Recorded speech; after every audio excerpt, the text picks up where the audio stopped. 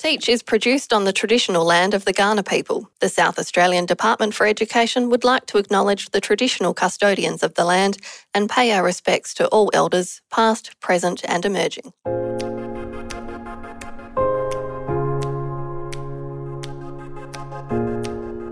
Hello and welcome to Teach, a podcast about teaching and learning in South Australia. My name is Dale Atkinson from South Australia's Department for Education. And today I am joined by a man who has an extensive technological background, technology in schools, technology around schools, ways schools can use technology. He's the Government and Academic Engagement Lead at Google for Education, Mr. Chris Hart. Thanks for joining us. Thanks, Dale. Lovely to be here. So first of all, what is the positive potential of technology in education? So I think one of the areas where technology can genuinely support is in personalising learning. And I think that we've talked about the promise of personalising learning for 20 years. How do we give each child an equitable shot at learning growth?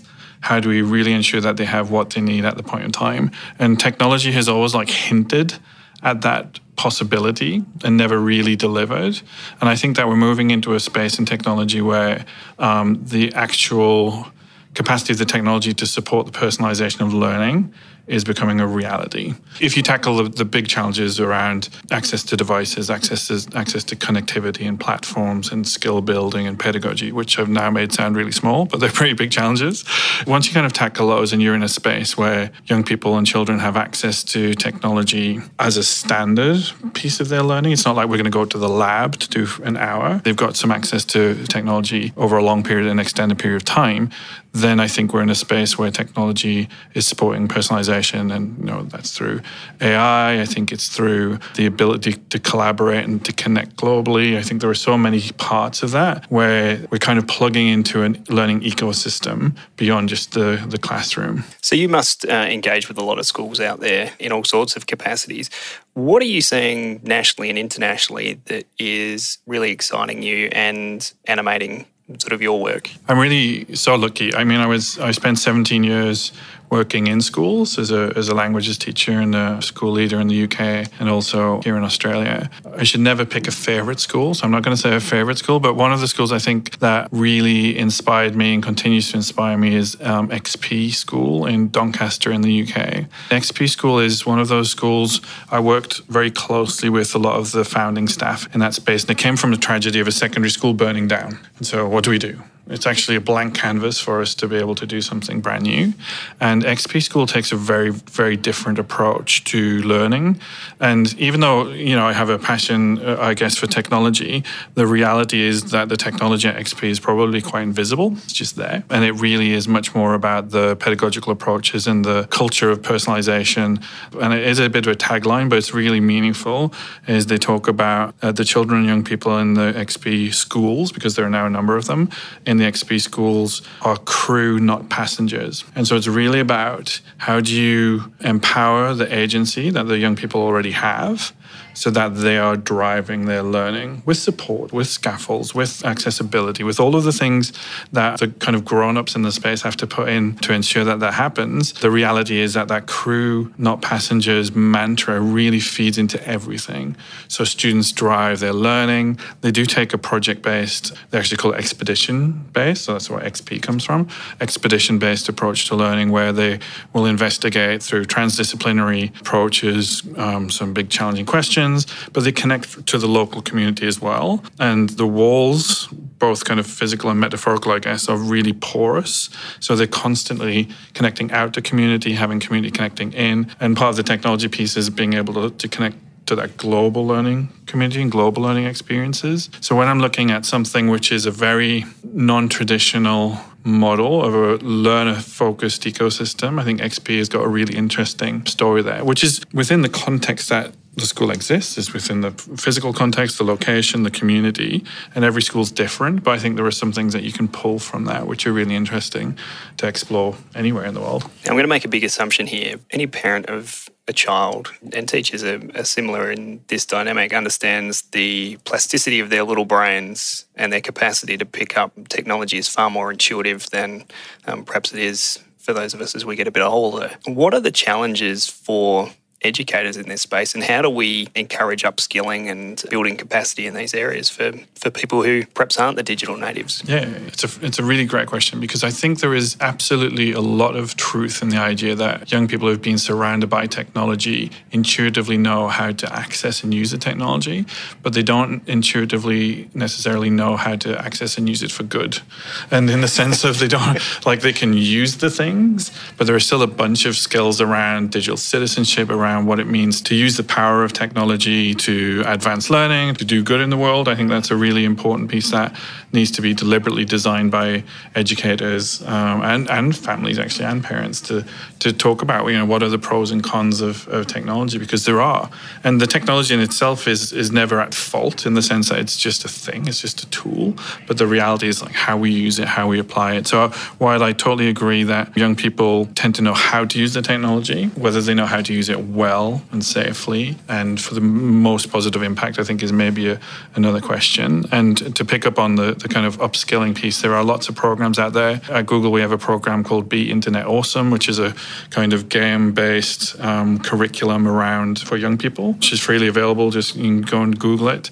And that is really focusing in on, how do I stay safe online? How do I look after my identity? What does it mean to have a digital footprint? Those kind of things. So we do it through a game-based approach, which is great. And we localized it across the Asia-Pacific region into many different languages now. So that idea of, yes, there is technology. Yes, you know how to turn it on. You know how to do stuff with it. But there is definitely learning and upskilling around that, the capabilities and the digital kind of citizenship skills needed to really make the most of it.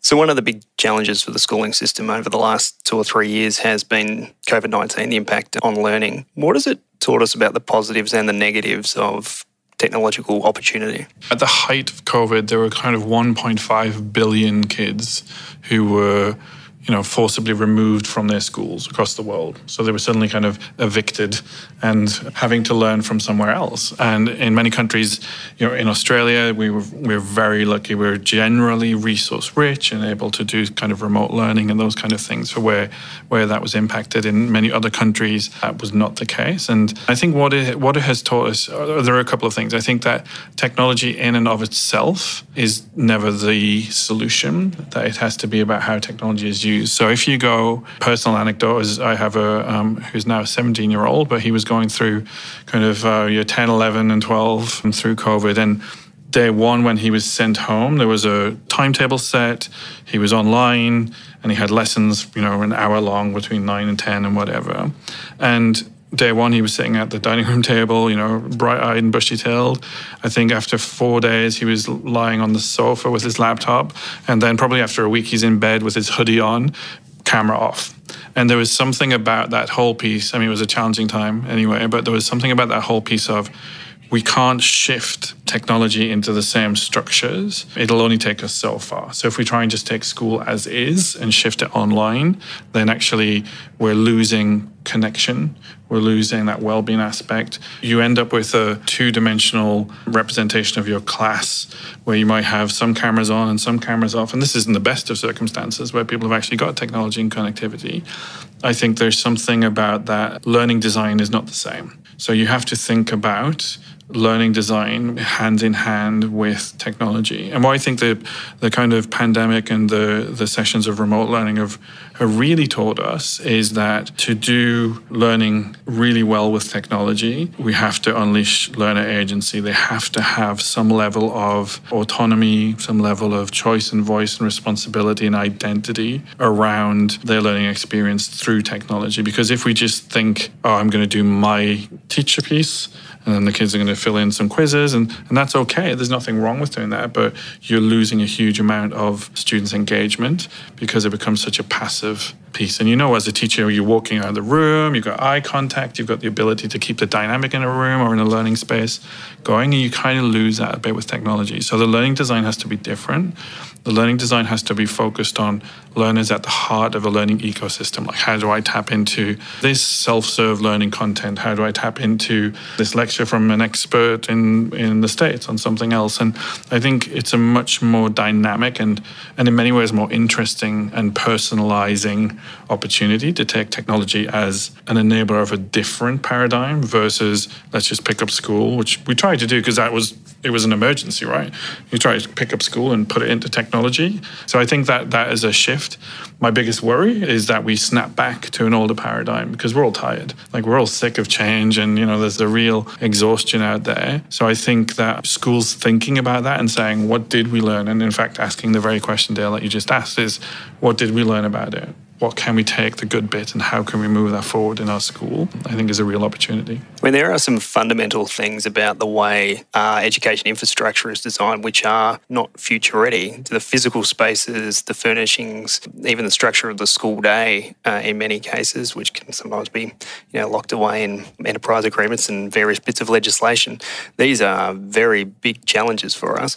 What are some of the kind of practical changes that schools, educators, leaders can make now to kind of adopt some of these technologies in a really meaningful way for kids? I think that one of the really interesting pieces in this is that if we focus on an incremental shift on what we already do, then technology will be helpful. It'll be something that's useful for kids. It'll shift, maybe instead of having a handwritten essay as a proxy for learning, we've got a really dynamic video presentation as a proxy for learning, but it's still at the end of the day just a proxy for learning for something from a curriculum. I think that the small steps are about how does this enable us to do something different and better than we would otherwise do. Like, I'm a fanatic for Post-it notes and butcher's paper. Like, I love it. I'm all about it.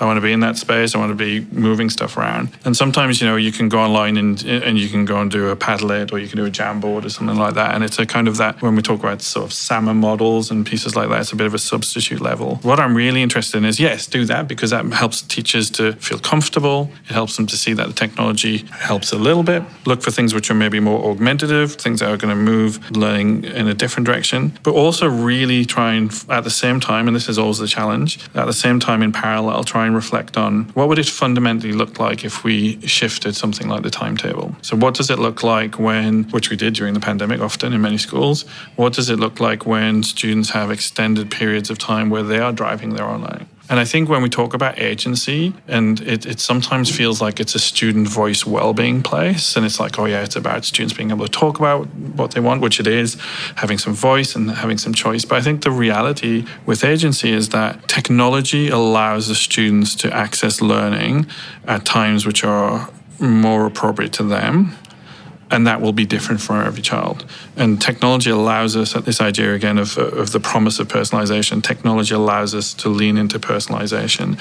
So if you were to say to kids, okay, we're doing this unit of work, and there's some content, and there's some process, and there's some product. One really simple thing with technology is to say, okay, the content is X, the process we're going to use over the next 6 weeks is this. The product can be whatever you want. Use technology. If you want to go and do a video, do a video. If you want to do a beautiful poster, then do a poster. Like, as long as whatever you're creating demonstrates the learning outcomes, great.